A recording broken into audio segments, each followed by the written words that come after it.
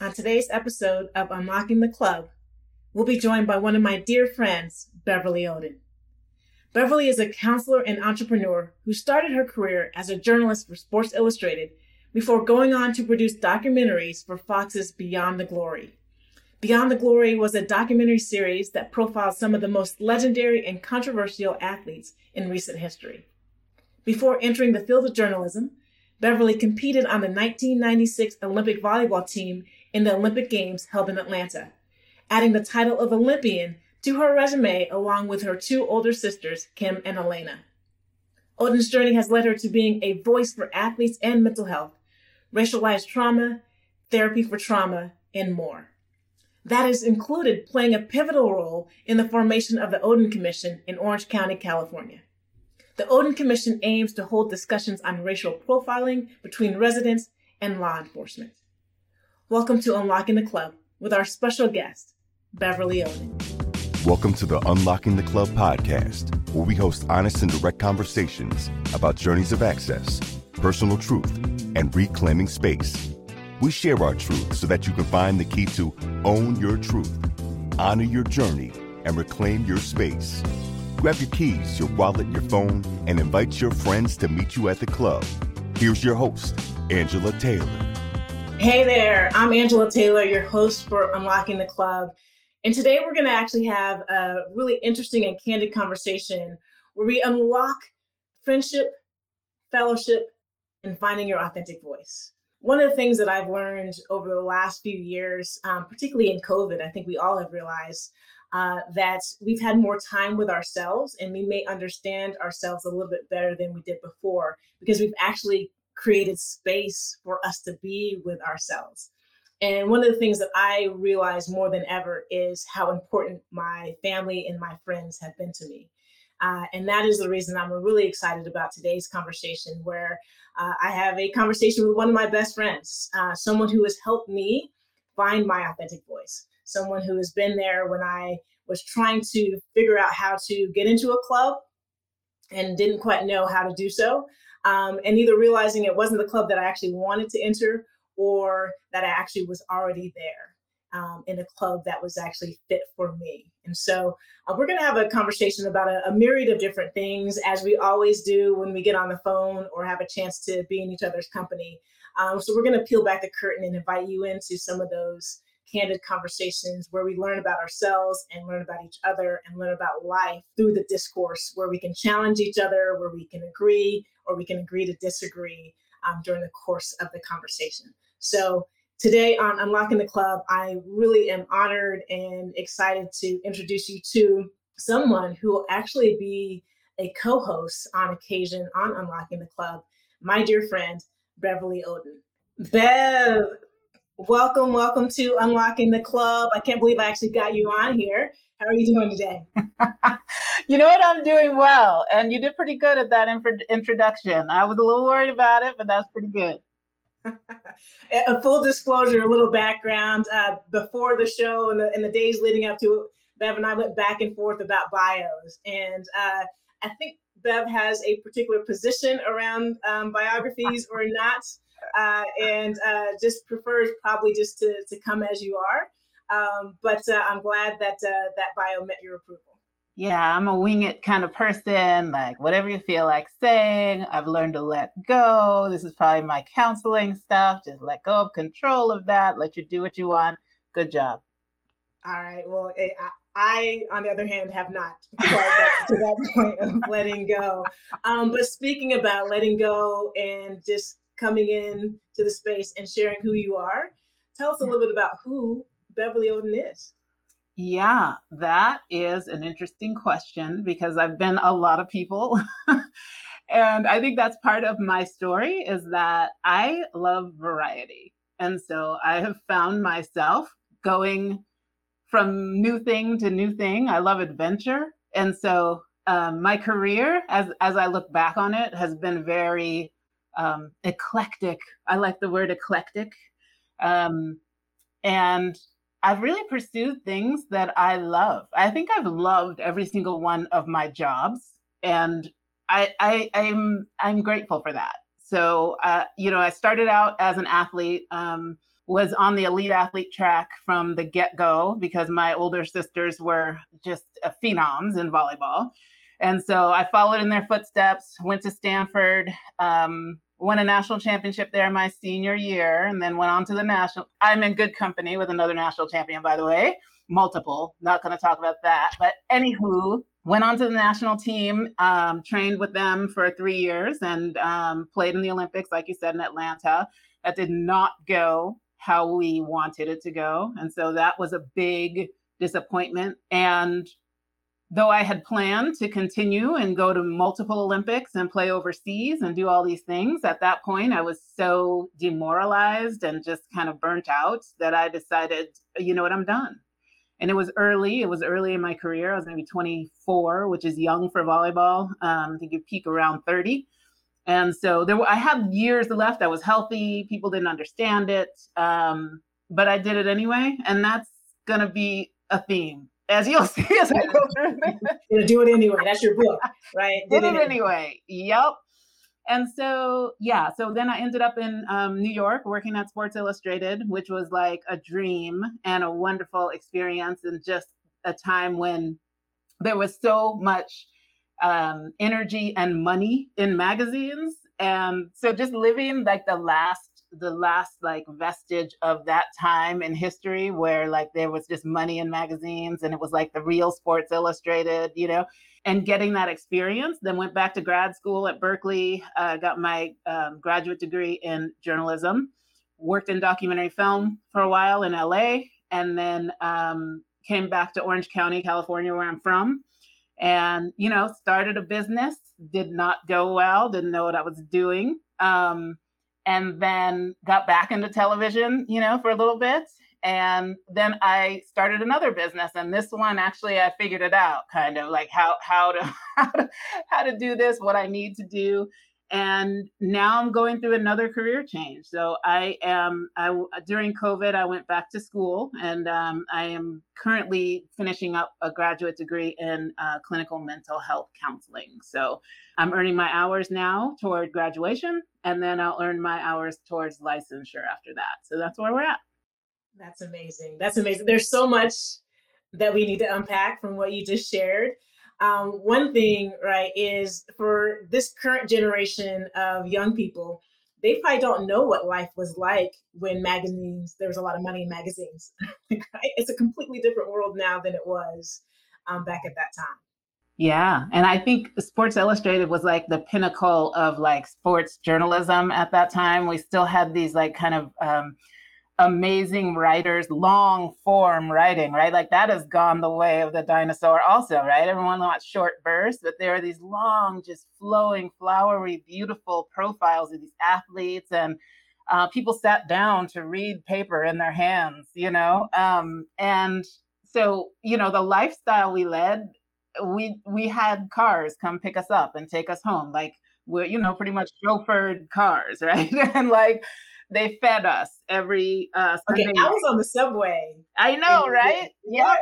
I was in a nice warm car with the heat going. I was like door to door. It was wonderful, you know. And the parties. Oh goodness, let me not start on the Christmas parties. Just lavish. It was a little after like the 3 martini lunch section where all the men would go to lunch for 2 hours, and it was a little bit after that. So it had kind of become a little more business-like, more appropriate. There are more women in the system, but we were still on the outside, talking about clubs, right? We were still on the outside of that club there. There was a whole men's thing going on, and we were like, hey, hi, we're here.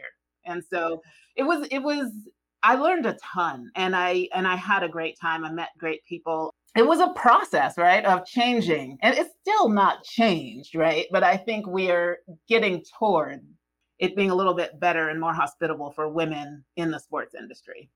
Well, and I think journalism is a thing, right? We're having this conversation now because of the discourse that's happening really around the world, but specifically here in the United States, where messaging does not fully represent what is actually happening. We just, saw some recent events in Buffalo where the messaging behind the shooter was very different than the messaging has been in other cases where that individual was a person of color. And so you mentioned the club in journalism, and already for you inside of the club, feeling like you were club adjacent, which is a term you've used quite often that I actually really love, and I think it speaks volumes. There's so much there, but it still hasn't changed over time. When we look at the voices that are actually telling our stories, don't represent the stories that need to be told. And so tell us more about that club and your sense of when you were in the club, still feeling like you were on the outside as a woman of color. So there's that's the intersectionality, right? So I'm a woman and I'm a woman of color, right? So there's two different levels that I'm kind of fighting against and trying to work through. On the woman front, it was sort of the beginning of inviting women into the building, right? So it was no longer all male, just testosterone city in there. There were several women, right? I had a woman office mate, and Tracy, you know her very well. And there were other women coming in with varying levels of sports knowledge, and so that was what was interesting to me, right? Like, so I'm coming in as an elite athlete who understands these athletes, these pro athletes, males, probably better than a lot of the men who didn't play anything. And it's different the way people come at sports as a fan versus the way you come at sports as an athlete. And so for me, I had a depth of knowledge at the visceral level of what was going on with these guys that I don't feel like they really got to some extent. I mean, the most of them, maybe they played high school, maybe not, like it wasn't at the same level. And so in a certain way, I felt like I had more to bring to the table than them. But they had all the writing knowledge and all the history and they have the stats on like speed dial in their head, right? And so when you watch it as a fan, I think you do that, right? You get caught up in the stats and who's this and who's that and who's getting traded and stuff. Whereas for me, it was more about the stories and the people and, the stories of these championships and how people got there, and like what the athletes might be going through. Like, that's where I was at. So it was just interesting to kind of be one of the women there who knew the most about sports, one of the people there, right, who knew the most about sports, but particularly in the women they're choosing, right? Often they were choosing women to come in who maybe didn't even have a sports background. They had worked in something else entirely. I mean, they have a writing background, but it's like they're not bringing that to the table. So it makes it hard for them to, go up the ladder and to even sit in conversations with these guys who are going from sport to sport, throwing names, throwing coaches, throwing this, that, and the other, and not having that background knowledge, And so it was a little bit, I'm used to being on the outside. So that's another thing, right? So I grew up in Irvine, California, where I was one of the only Black people in my classes, right? There were a few Black people in the school, right? Maybe counted on one hand, right? But I was always an outsider, and then I played volleyball, which was a very country club type sport. It was an expensive sport to play. I played in Newport Beach, California, where everybody was like wealthy. Everybody was white. Everybody was blonde and thin. Right. And I loved my teammates. I'm not saying anything bad about them. That's just what they were. Right. And I did not feel like I was that. So I'm out at school. I'm out in volleyball. I go to Stanford. And honestly, Stanford was probably the one place, weirdly, where I felt the most in, because everybody there was it was like the land of misfit toys to me. You know what I mean? It's like all these weirdo, like freakishly good at one thing people who were like kind of nerdy, but also like really talented and like, but nobody was normal, right? Like I feel like there wasn't a lot of normal there. And so there was some comfort in that, just being like, everybody's weird here. This is great. I finally felt, of course, there are other things about Stanford where I didn't feel that, right? But so by the time I get to Sports Illustrated, I'm pretty used to being an outsider looking in the window and just trying to glean what I can, learn as much as I can, use it as well as I can, and, go from there. But it's like the need to be in, since I never was in, I didn't have that, right? And so I wasn't trying to be at the poker games at night or trying to, like, you know what I mean? Trying to be in, because I didn't feel like that was a thing I really had access to. Right, right. Now, I love how you've taken us on this journey and this arc into being club adjacent and your complete awareness and understanding of that and being okay with it at different stages of your journey. I get curious, you talked about earlier when you were talking about your experience at Sports Illustrated, and you used the word maybe I knew more about sports than others, and they definitely had more data and statistics like than I had. I wonder if our sense of belonging to the club wasn't necessarily in the willingness or the interest in the intrapersonal aspects of it, but the systemic things of being seen and heard and having your voice valued. Was that a different feeling or sense or desire for you? Here's what I would say. I think it has taken me a long time to find my actual voice, right? Because you're in those situations where nobody really cares to hear your voice. And if you're going to express something, you've got to be pretty on it, pretty aggressive about it, because otherwise you're going to get squeezed out. Like it's just such a competitive, such a male dominated, it's a very specific world. I didn't necessarily at that point at 24, first job, feel like, oh, okay, let me get my voice heard. I was still trying to figure out what my voice was, right? Like, and it took me a long time to get to the point where I think I know what that is now. And I'm open to the fact that I'm still growing and changing still, right? But that doesn't mean I can't express who I am in this moment and just be able to live in that space. This is me right now. I'm not perfect. I don't know all the stats, but I belong here and I'm smart enough to be here and I know my stuff. I know some stuff better than you and I can contribute to this situation, right? Like, and I wasn't there yet. I would say that took me a lot longer. Well, what was that process like? I know, right? How much time do we have? Do we have a sofa? Do we have a sofa? Right? Oh, goodness gracious.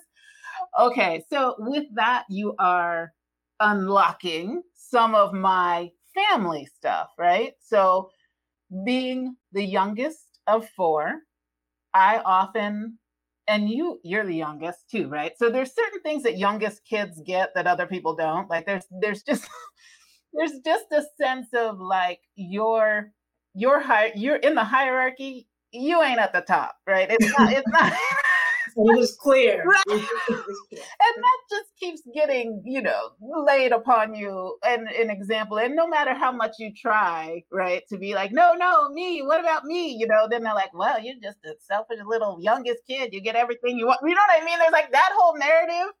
Well, speak for yourself on that. Yeah. Might have been true of some of us. I'm just saying. But anywho, like, I feel like that once you learn that, right, that like, oh, okay, other people's voices are more important than mine, you kind of take that with you into your life. And so I think by the time I had a Sports Illustrated, that was probably the first time I was really on my own. I'm living in New York City, which is like such a freedom place, right? Like when I think of New York, I think of like whatever you want, whenever you want, city that never sleeps, Yeah. And you could really do whatever, be whatever. You see all the races, you see all the cultures, it's like everything is there. It's like you feel like you're in the center of the universe, right? You run into Malik Yoba on the street. Among others. Yes, but he was one of my favorites, sure. Yes. Yeah. So I think being there, and I think that's a great place to discover yourself, don't you? I mean, you live there. Yeah, absolutely. Absolutely. One of the things that I was telling somebody this story the other day, and you brought it to my attention is we were in New York around the same time. And I was nervous about moving to New York. I'm from Mountain Home, Idaho, right? Going to the Bay Area and Stanford, you're in a little bit of utopia, right? So you're still in a protected space. And so it was really meaningful that I knew somebody. Like, right, we weren't the best of friends at Stanford. Like we're in the same freshman dorm, and we went to some of the same events. We participated in the talent show our freshman year, and like Jessica Branner. But in New York, we really got to know one another, and found out we had a lot in common. But one of the things that I remember about New York is the nightlife, for sure. Like, right, so when me and our friends Jeff and Elizabeth and whoever and Woo and everybody else would go to clubs, I remember like there was a certain sense of anonymity that so when you went to these clubs, that I would pop up to the front and say, hey, with the WNBA, have a group of friends, can we get in? And right, we got into clubs, and you were always like, wait a minute, who is this Angela? Like, right, like who is this showing up? And I couldn't even explain it. I didn't even recognize, but in that moment, I felt confident to be able to do something that I would have done in another situation. And I think New York kind of facilitated this energy in me. That is so interesting because that is one of my memories from New York, right? It's like going into these clubs, these nightclubs, guys. Picture this. Nels. Remember Nels? Nels was my favorite, right? I don't think it's spot. That was the spot. It was the spot. And it just was like this great, wonderful, warm, like inviting place. The line though around the corner, right? And so you had to sit out there in the cold and wait till you could get in. And Miss Taylor here would come in with all of her confidence and be like, just walk straight up to the front and be like, I'm with the WNBA. We were athletes at that time. I still look like an athlete. And I was like, yeah, I'm with the WNBA. So what? Yeah. And then we would just be able to skip the line and walk in. I've never had that experience. And so that's why it struck me so much is that, wow, it's like, it's almost, is it that easy? Right? Do we just have to like act like we know, right? Is that all there is to it? It just makes you wonder, right? Like if some of being out of the club is just not knowing what to do or try or say, that other people are like, hey, I'll try it. If he says no, then we'll leave, Yeah, I do. I think that there's, to a certain extent, that whole situation, the more I thought about it and building the show, is a metaphor for real life. And that if you do have confidence and if you think that you belong, if you know you belong in certain places, like, right? And at the end of the day, if they said no, we would have gone to the back of the line and been okay. But I think in so many situations for me in my corporate career, I didn't ask. I didn't ask for help. I didn't ask for an opportunity, like any of that, showing up with that confidence because I was so caught up in needing others to see me for what I brought to the table. And that was such an interesting juxtaposition of how I showed up going to the clubs and how I showed up in my corporate space. Yeah, right. And so I know you're probably going to talk a lot about this, but I would love to hear more about how you experienced that at the WNBA, because what I experienced for myself, right, is that I had the athlete mentality, right? So I got to the top of the athlete world by being the best. Right? Like, so the part of it is like, if I just am the best in this job, people will notice and then I will climb up. Right? And the business world doesn't work like that, really. Like the sports world, I beat her, right? I beat her. I'm better than her. It's so obvious, right? Because like I beat her on a daily, right? So I in the business world, it's more about how you are tooting your own horn in a certain sense, right? Which is something that I never had to do because my actions, right? They tooted my horn, right? And I'm uncomfortable with, right? So then you notice, oh, okay, I'm kind of uncomfortable with this also. Like to be like, hey, did you see the thing I did? Isn't this thing so good, right?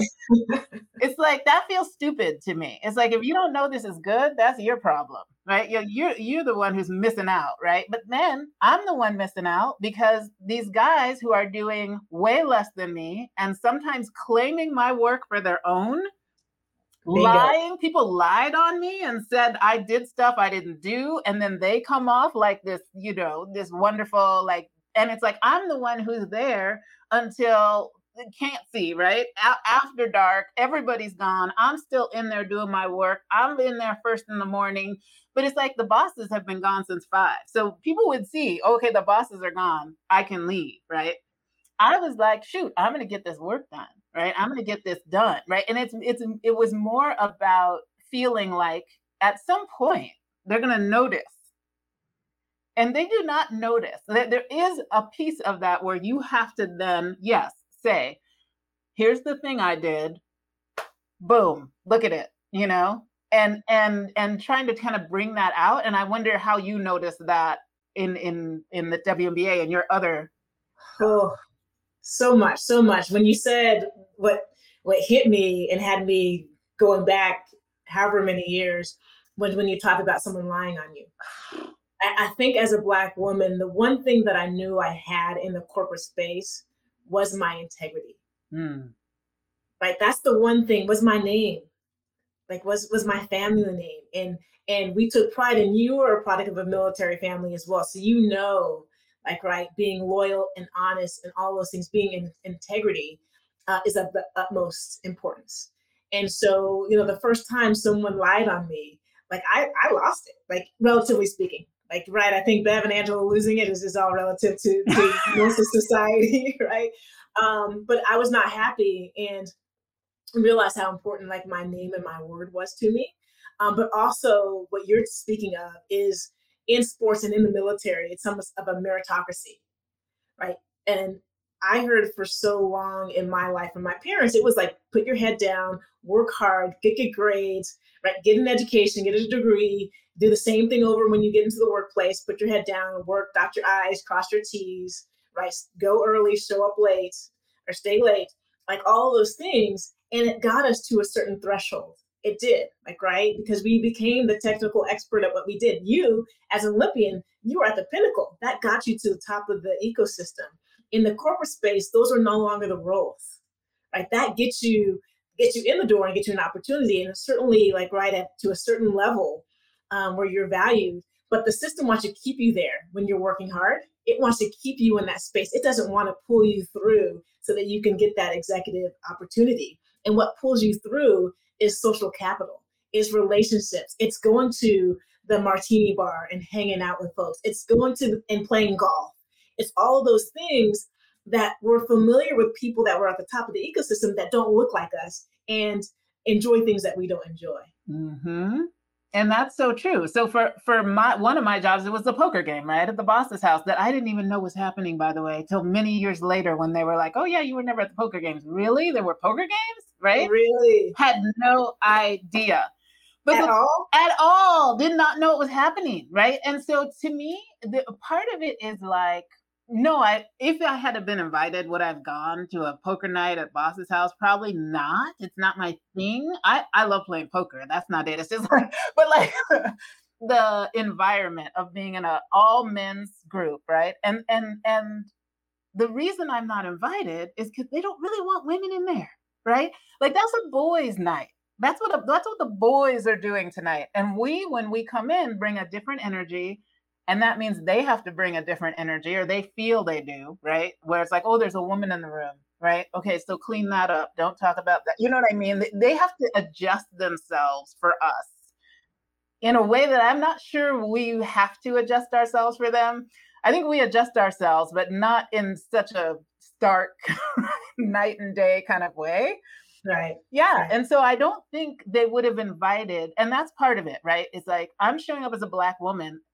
There's a bit of invisibility in like, they wouldn't have even thought to ask me, right? Because it's like, I don't look like them. I don't like the same things. I don't talk about the same things, So it doesn't even occur to them, oh, should we ask her if she wants to join us? Like it doesn't even cross their mind. And part of what we need to do is get seen without then being overbearing, right? Because then there's the woman card, right? Where it's like, they really don't want you pushing down those walls and pushing those barriers like that. And how we do that matters, because a man could do it and it feels different. It just feels different. And that's the truth. No, that's such a good point. I think that, right, the challenge and the opportunity is like, you don't have to go from 0 to 60, like, right? You don't have to go from, and I think we were rock stars at compartmentalizing our lives. Like I actually took pride in it, right? But it's finding the space. You don't have to enter that space where you're not comfortable or where they probably don't want you, but there's a happy medium. There's a space where you are welcome, that you feel comfortable, you actually want to be, and finding that space, because at the end of the day, the rules of the game are still to connect. It's still to build trust with them. And so how can you prioritize being able to do that on your own terms and on your own turf? Like, how have you been able to do that in other spaces in this eclectic journey that you're on? That's really interesting. I think in some ways, yes, in some ways, no, right? So there's some things that I wanted to change, right? Having seen that model, right? Like, this is what I keep doing. Do I want to keep doing the same thing that's not working? How can I switch it up a little bit? But knowing my personality, I knew I was never going to be the in your face, you got to promote me, let me go to the poker game girl. That is right. Right? Like, that's just not going to happen.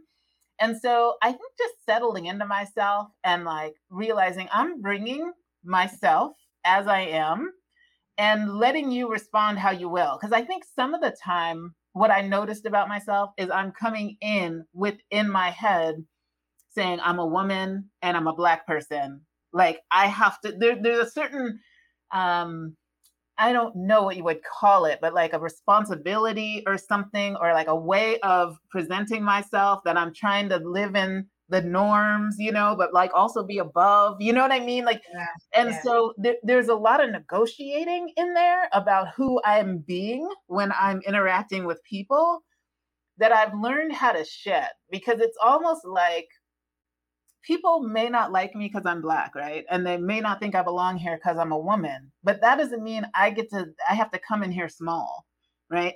Like, if that's kind of their issue, right? And if it's their issue, I can kind of put the dirt off my feet and move on, right? And so, and that's what I think I learned is like, I don't have to like grovel for scraps from the table, right? Like, yes. I can just be me, and then you can take it or leave it. But you know what I noticed is that when I am me and I've stepped into myself, that stuff is gone, right? Like, it's not gone, right? They still know I'm a Black person and I'm a woman, but it's not the central part of the conversation, because at some point they start hearing me, right? Because I'm speaking with a voice that's clear and that makes sense, and they're connecting with that. And not like the outside, right? And like, oh, this person is an other, right? It's like we're connecting at a different level. And so that's what I think I've learned. Just bring yourself to the table and forget about all that stuff. It's not that it's not there. It is there, but it doesn't mean it has to make you smaller. And I think sometimes it does with people. Yeah, no, I think you're spot on. I mean, that is the point, right? When you're trying to unlock the club, first decide if it's a club you want to belong in or not, right? And I think so often what happens in my experience as a Black woman, and it's sounding like it's very similar for you, is on merit, when I'm outside looking in, you think that you have to behave this way to be part of that club. You have to give up some of yourself to be in that club, or you have to fit that mold to be in the club and to navigate the system. And we make it about ourselves. We're not good enough. We're less than. We're not desired. All of those different things. And we need to reframe that a little bit, right? To be like, this is who I am. I'm confident enough to walk up to the guy at the front of the club and say, look, I got some folks. We want to get into the club. Like, right, this is what I'm bringing to the table. But understanding that it's not you, it's the system. Exactly. And the system has not wanted us to be able to be in relationship with others, to build that connection, to forge those, right? Because when we do, we dominate. That's right. Yeah. And that's the lesson, right? It's like you are operating in this system that is set up that we're at the bottom of it, right? Like we're in this system, but we don't have to let that control the way we interact with others. And I think when you're talking about that one-on-one interaction, at that moment, it was just you and that bouncer, right? It wasn't the system, right? It was like you and that bouncer. You were coming in, acting like you deserved to be there, right? Believing that you deserve to be there. And so he was like, she deserves to be here, right? Like, and so in that little microcosm world, it's it worked. It worked, right? Like we are battling these systemic things that are like coming at us down from the top. And we, we have to recognize that, but we don't have to operate by those rules, right? We can step out of that. And I think that's what, it's like you said, it's like a perfect example of how you just change the rules, and we are able to unlock these things in ways that we may not expect, but because we don't try, yeah. Yeah, absolutely. Absolutely. Well, one of the things that I know that you're passionate about, and I think it's interesting if you've been on this eclectic journey, I truly believe that um, every step on our journey is leading us to where we're going next. And where you are now is in this space, which I think is incredibly important, particularly around mental health. And because we don't necessarily, in the Black community or just as a whole in society, really talk about mental health and normalize it in a way. So I am so glad that we have someone like you with your perspective who is taking on this role in mental health as a counselor. We need more Black counselors. We need more people with the perspective and the journey that you have in this role. And so I kind of want to tie where you've been with where you are going in this counselor space, and certainly talk about mental health and athletes. But you said early on when you were introducing yourself and you were talking about your Olympic experience, that you were demoralized after 96. And that feeling had you ready to leave, exit at 24, when you still had a decade plus over in like high earning opportunity. I mean, you were the brand name for women's volleyball around the globe. Like, right, you could have commanded whatever dollar you probably wanted to. And I know you're looking and you're like, trust me, I would have been your agent and you would have been able to command like the highest dollar in any market, wherever you wanted to go for a decade, right? But you chose not to, but you used the frame, I was demoralized. And so I'm curious for you, you played volleyball for 15, 20 years at that point, right? Maybe but somewhere in between there.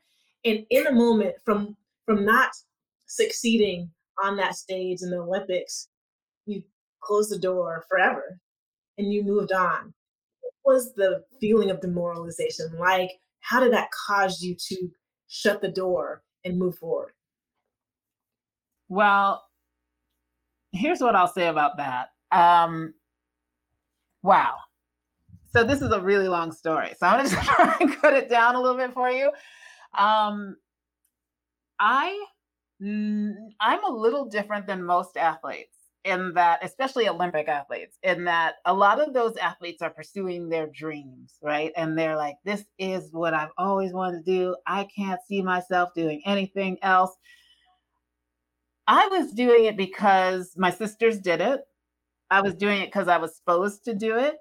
And I was doing it because I happened to be good at it, right? Like I happened to also be good at it, right? Yeah. But it wasn't like the love of my life. And I think I could have been a lot better if it had been, right? Because it was like I was working a job. And so I think that there are athletes out there who are doing that. And there are athletes out there who are pursuing their dreams, right? Yeah. And so what was interesting is I think as an athlete, you get really caught up in performance, obviously, right? Because you're constantly being judged. That was good. That was bad. You are good. You are bad, right? And there's like this, it's either or, right? There's no like being okay is not okay, right? You got to be great, right? And so when you fail as an elite athlete who is used to winning at every level, yeah, it can really, when I say demoralize, I think that's a good word, demoralize, because it was like my performance was me, right? So that, I think a lot of athletes fall into that trap where it's like, you think the way you do at this is who you are. And so when you lose at the thing you've been working at your whole life, and lose in like spectacular fashion. We don't have to go into this, but it was bad, right? So when you lose like that at the one thing you've been like blinders on, this is what I'm doing, this is who I am, it can destroy you internally, right? And so different athletes handle that in different ways. And I think some are healthier than others. And it really depends on a lot of things: your upbringing, your coaching, your mental health, how much do you have a support system? Like all these things, right, that we talk about. Well, I don't think that I had done a ton of work on who I was outside of the sport. And having had an abusive coach as a child, and can I tell you that also changes the way you interact with your performance and yourself, right? It gets ingrained in you that you are good when you're playing well, you are bad when you're not playing, right? Like it gets ingrained in your being. And so when you have taken that kind of abuse, and athletics has become about how much abuse can you take and still perform, that's what makes a great athlete. At that point, that's what made a great athlete. How much abuse can you take and still perform well? That's how we judged it, right? Yes. And so, it was like, so when we lost, I was demoralized. I was humiliated. I was like despondent, and I think because it was not the love of my life, I was able to be like, you know what? I can do something else. I don't have to keep doing this. I don't want to keep doing this. And I have the ability. I have my Stanford degree. I have interests outside. I have like a sense of adventure where I want to like drop everything and move to New York City and work at a place I've never done anything like, like I had that sense of adventure and that feeling like, I don't need to do this anymore. I can be good at something else. And I think that's where I was like, okay, I'm quitting. That's it. And people were surprised, but I think the people who knew me best were not, right? Because they knew I was working a job, right? From the time I started playing volleyball, it was a job. And it was a means to an end. I knew I could earn a scholarship to college, like at a great college, like a fantastic college, like a really good people. Yep. Yeah. Well, some. Yeah. Yeah. Great people. And it's an expensive college that my parents would not have been able to afford. So in a way, I was working for that scholarship, and I got that scholarship. I got that national championship. Check it off. I was checking boxes off. That's what I was doing. And then the next thing was the Olympics. It makes sense, right? It's the next thing. So you just check off that box. I thought it was going to end a lot differently. We had the ability to have won a medal, and that probably makes it worse, right? Because if you're just there like, oh, we're just so happy to have made it to the Olympics, and there are some people like that, right? And no chance at a medal, but they're just like, oh my gosh, it's so cool to be here. People like, didn't you like, wasn't that just amazing? And it's like, no, because we didn't go there just to go, right? We went there to win a gold medal. And we failed. So to me, like the whole, like, wasn't it such a great experience? It's like, no, it wasn't. It was actually awful. It's probably my worst experience playing volleyball ever, right? And now I can look back on it and say, oh, you know what, though? We saw Muhammad Ali light the torch, which was freaking cool. We met the dream team, which was awesome. There were moments in there, but because the volleyball part loomed so large, it's like it was so hard for me to talk about even. For even me to go through that story. I pretty much put that story behind me. When I left, I said, you know what? I'm not talking about it anymore. I'm not talking to these people anymore. She's not lying, folks. She doesn't talk about this often. So thank you for sharing this. Just cut it off, And so, coming full circle now, you can hindsight 2020. I can say, it was a good experience. But the demoralization was about not having separated out myself as an athlete from myself as a person. And I think that's a big thing for athletes that they need to do even now. I think they're doing a much better job, though, and I've been really encouraged to see that. Yeah. Well, one of the best things about this conversation is that it's not going to end in this episode, because Bev is going to be a co-host, and we are going to get into much more of this as we continue this conversation, because I think there's a lot of really interesting things that you just shared. One in particular, when you talked about, the abusive coach as you were in youth volleyball. want to dig into that. And I think that in and of itself is probably an episode long feature to have that discussion. So won't tap into that today, but I want to circle back with something that you just alluded to about understanding who you are and conflating, like, being an athlete with that is who you are. I think that part of being an abusive coach or someone facilitating young people through sport is having you think that this is the only thing that you can do or that you're good at, right? Because they believe if you're distracted, if you like music, or if you, have other interests, it's taking you away from you being really good at this sport, which may be what you want, or maybe how they are going to get to where they want to get to. So I think there's that. And I would love to hear your thoughts around that concept. And I think the second one is one of the reasons I think both you and I really admire LeBron James for a lot of different reasons. We enjoy watching him play, but we also appreciate what he is doing off the court. And I don't think that he gets enough acknowledgement for the impact he is having in his community. But the more than an athlete concept of really, when Fox News and different folks are saying, shut up and dribble, of saying, no, we can have thoughts independent of our sport. But there is this societal pressure, as well as from coaches and others, to keep athletes in this frame of mind where this is the end all be all until it isn't. And then you have to make that quick transition to try to earn a living. Like, what is your perspective around that concept? I mean, that's so true, right? So I think the first thing you said is true, where and I think this is changing. So I think that's really good that it's changing. But yeah, we used to have to focus only on this. So having friends and going out on Saturday night, or connecting with people, sports was at the top of your list, and that's it. And if you were not willing to put everything else aside, family, it doesn't matter, right? Everything else aside, then you're not going to make it, right? And I think now we know that we need those other things. We're human beings who need those other things. We need these support systems. We need to foster our relationships, and that makes us better, right? It doesn't make us worse. Like having rest, leaving it behind and being like, that was over there, now I'm at home, right? Like, it's almost like I think about the military, right? When it's like you're at war, and then you're back in civilization, right? And you have to make a shift, right? And they wanted us in warrior mode all the time. And so I think that was kind of rough. It's a rough transition, like you said, when all of a sudden, now you're not that, and now you're supposed to be a civilian. So go about your business, and it's like, I don't know how to do this. So nobody told me how to do this, right? And I think that's part of what's changing now, is that these athletes are starting to speak up, like what you said, shut up and dribble. And, that's across the board, too. They told the Dixie Chicks that, right? Shut up and sing, right? It's like, we put you in this category, and this is what you get to do.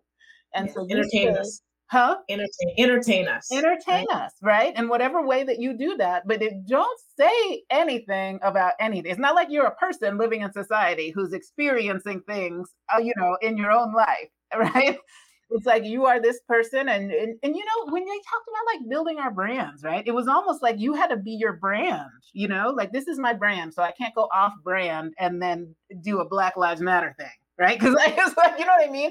Because it's like I'm the person who kind of gets along with everybody, and it fits into all sorts of things, and then you're confronting some things that are hard for people. It changes how they look at you, and And so what I love about the athletes of today is that they're kind of throwing out all those old rules and just saying, right? It's like, and I get, they don't care that you don't like it or that you're uncomfortable with it. I mean, Simone Biles, to do what she did, I mean, I come back to that a lot, where it's like, this woman, people don't realize what she did when she said, I'm not competing today in the Olympics.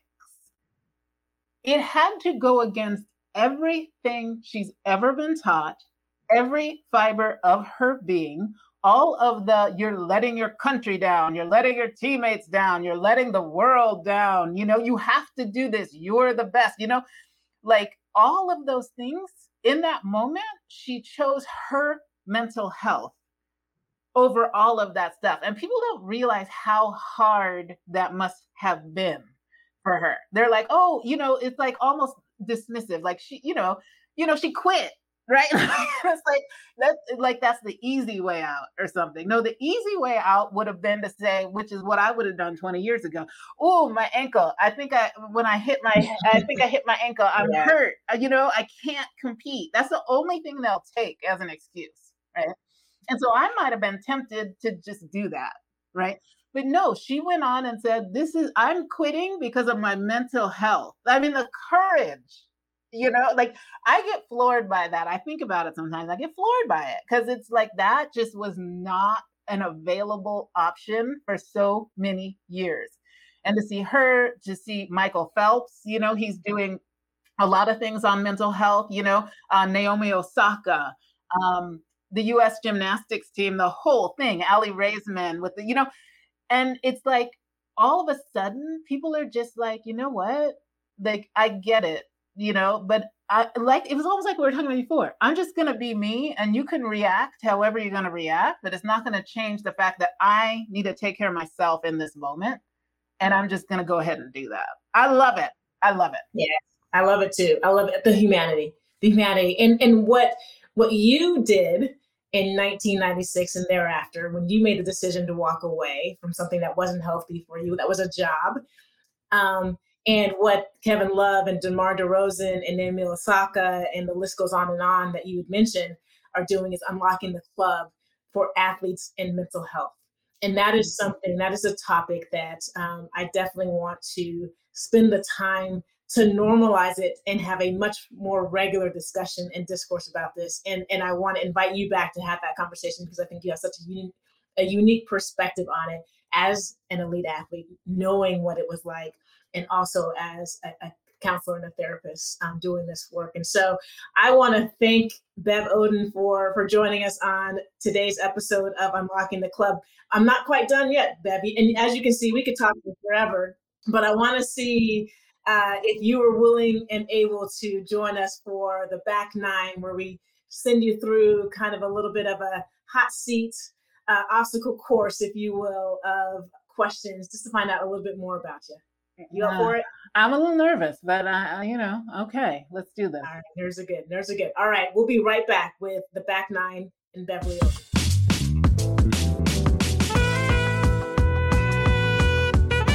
All right, Bev. So first question is an easy one, and I'll make it easier for you. Aside from the Unlocking the Club podcast, what is one of your favorite podcasts? I love Chris Hayes's Why Is This Happening? I think he does amazing things and talks to amazing people, and he's such a great interviewer. So it is one of my favorites. No, that's a good one. Definitely a good one. Besides your home, the place that you feel safest to be yourself? Oh, wow. Gosh. Okay, that's interesting. I would say with my 50 plus church lady buddies who have never been married and don't have kids, right? So we are similar in so many ways. And I think that this society has told us we shouldn't have done it like this, and this is wrong, and we're missing something. But in that space, it's so comfortable and so warm and so welcoming and so normal, so okay. So that's probably where I'd say. I love it. What's one thing that you walk into with trepidation every time? I think meeting new potential clients, because I think I go into my head about like, what are they going to think of me? Again, going into my body, how I'm 6'2", I'm a very large Black woman, right? And I exude a certain thing that I don't think matches my personality. And so I worry about how I'm perceived. But then I learned to go through a whole thing where I then put that aside and then go meet the person as me and let it go. But yeah, I think I still struggle with that initial moment of you're about to meet someone, how are you presenting yourself? Yeah. Hey, have them call me, right? One of the best people in the world, who, again, like the kindest of hearts. So hopefully they get past that. What's something about yourself that you refuse to hide? Wow. Gosh, I'm hiding so many things. Hey, this is the back nine. Right? It's taking you home like the Tiger Woods. You got to get to the clubhouse. Yeah. What I refuse to hide. Okay, so this is a thing that I've always hidden and that I'm lately just saying out loud is that I never wanted kids. You know what I mean? Like, it's never been okay to say that. And so, you have, if you're a woman, every woman wants kids, right? But it's like, when people ask me about it, I would usually hem and haw and be like, yeah, kids are lovely. Yeah. Well, you know what I mean? And now I'm like, I just never liked kids. And that's the truth, So, it's a hard thing to say still, but I think I'm at this point, it's true. It's probably freeing and cathartic as well. Because I'm sure on every flight you're on, people are like, are you married? Do you have kids? Like, right. And you're like, okay, like, how do I say, like, and I'm okay with it. Right. Like, right. It's not right. You don't have to feel sorry for me. Like, the pity comes like, oh, poor thing, you didn't have kids. Yeah. And I'm like, yeah, that's unnecessary. It's like fine. It's like, I am completely fine. Right. Well, you've coined the term club adjacent. Mm-hmm. So this may not be relevant to you, but what is a club that you've claimed as your own? Well, like I said, the church club, and I would say the Stanford Weirdo Club, and I would say weirdly, and I didn't fit into this like demographically, but when I was cycling for the AIDS ride, everybody there was gay or lesbian, and I'm heterosexual, and they were all white, and I was Black, but there was we got each other, so I almost don't think it's always about like, are you exactly like me, as much as like, can we connect and bond over like strange, weird things. I felt really comfortable and really like that was my family for a period of time, and so I think those are my top three. No, that's cool. And I think that that's what you're describing about the Stanford experience, right? Is like, it's this eclectic group of people that you wouldn't think on paper, like, how would they get along? But it's not, it's the essence, it's the energy that I think keeps drawing us all back to Stanford and being in that space that you have. No, that's great. So let's say you were going to a nice restaurant in the OC, which I know you hate me saying, in Orange County restaurant, you have reservations for 5. What 4 other people would you invite to dinner with you, either living or deceased? Oh, deceased too? Yeah. Now you made it harder. I know. Oh gosh. 5 people living or deceased. Can I do 5 living and 5 deceased? No. Oh. That's for another episode. Our producers are like, wrap it up. I know. Like, you gotta do 4 people. Okay, deceased just takes me on a journey I can't go on right now. So I'm gonna do living. Because I mean, shoot, there's so many historical characters that I could pick up, and like I can't even, that's we don't have time for that. So I'm gonna do living people. I would say you'd get the invite, Miss Taylor. Yes. My friend Jack would be there, who I played volleyball with at Stanford. My sister Kim would probably be there. And I would say my friend Jeff, who Jeff Pearlman, if y'all are watching Winning Time on HBO, that is his show. He's a writer that I met at Sports Illustrated, who's a really dear friend of mine. And number 5, I would say, and this is where it gets weird, because it's like, now I'm worrying about how we get along at the table, right? And so like, it's like, okay, these are all kind of certain kinds of people. And then I have like my other kind of people, right? And it's like, would we all be able to get through a brunch together without killing each other, right? Right. Yeah. So my friends are also eclectic, right? So I have hardcore religious right friends. I have straight up left-wing friends. I have gay friends, Muslim friends, all colors, Jews, like I have everybody in the spectrum. And one of my big worries is that if I do ever get married, having all those people in the same room is like my nightmare, Let it go. We will all be celebrating you in that moment, right? We will be celebrating you in that moment. Right? So I think the 4 of you would be great, right? And then I get to my like outer friends. Well, you only have 5 people, so it includes you. So that's your 4. I'm the 5th? Okay, let's end it there. But let's just say there are a lot of other groups of people that would come into that I would have dinner with, but not all together. Now, that's a good group. I would let's make reservations. Like right now that things have opened up in COVID, having Jeff and Kim and Jack and you and I, that'd be a great conversation. That would be fun. Yeah. Let's make that happen. All right, well, last question on the back nine. How do you center yourself? Oh, gosh, I've just learned this. So, I do mindfulness now. So I'll tell you that mindfulness has changed my life, right? So I've always been Christian and had a relationship with God, and prayer has always been a big thing. But I'm realizing that part of prayer isn't just talking to God and saying, I want this, I want that, this is happening, fix this, fix that. And it's sitting and being still and being able to listen and being able, like you said, center yourself, ground yourself, calm yourself. All the chaos that's in my world, all the busyness that I'm running from thing to thing doing, it all stops for even just a few minutes. And I can tell I'm a completely different person after I meditate or do mindfulness exercises than before. And so that has been a way that I have both connected with God and connected with myself. And it's changed everything. So important, particularly for action-oriented, results-driven people who you're constantly in motion and activity, and thinking that is the thing for you to be able to center yourself is so important. Well, Bev, where can people find you? What are some of the things that you're up to these days? Well, right now I'm earning my hours towards my counseling degree and towards licensure, but there are things coming in the works that aren't quite up and running yet, but look for me in the future to be finding ways to work with young athletes as they're coming up.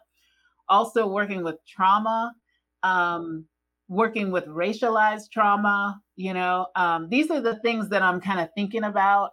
Mental health for athletes, mental health for trauma survivors, mental health for people of color. And so, we'll be announcing that at some point, but it's all still kind of coming together in my head. But it's starting to come together. So keep an eye out. Yeah. Well, I am hopeful for, wherever that journey leads you, because I think that all of those things are needed, and you do have such a unique perspective and such a kind-hearted soul to want to give and to help have an impact on others. So I appreciate you and all the chaos that you have going on in your life, carving out some time to join us on Unlocking the Club. This has been a great conversation, but as I mentioned before, it's not going to be the last one with Beverly. She's going to be invited back on a regular basis to talk about sports, to talk about current events across the globe, politics, and certainly around mental health for athletes, racialized trauma, and trauma for marginalized and typically excluded individuals. So Bev, thank you for joining us today. Look forward to those conversations. And thank you all for joining us on another episode of Unlocking the Club. We truly appreciate you listening into these conversations, and we hope that listening to our discussion today, it unlocks something in you and for you. And until next time, be well. Thanks for listening to Unlocking the Club. If this conversation resonated with you, subscribe to our podcast on iTunes or your favorite streaming platform so that you can experience every episode. And follow us on social media, where you'll hear about future guests, access special features, and connect with this amazing community. Head on over there and let us know how you are unlocking the club. Until next time, peace.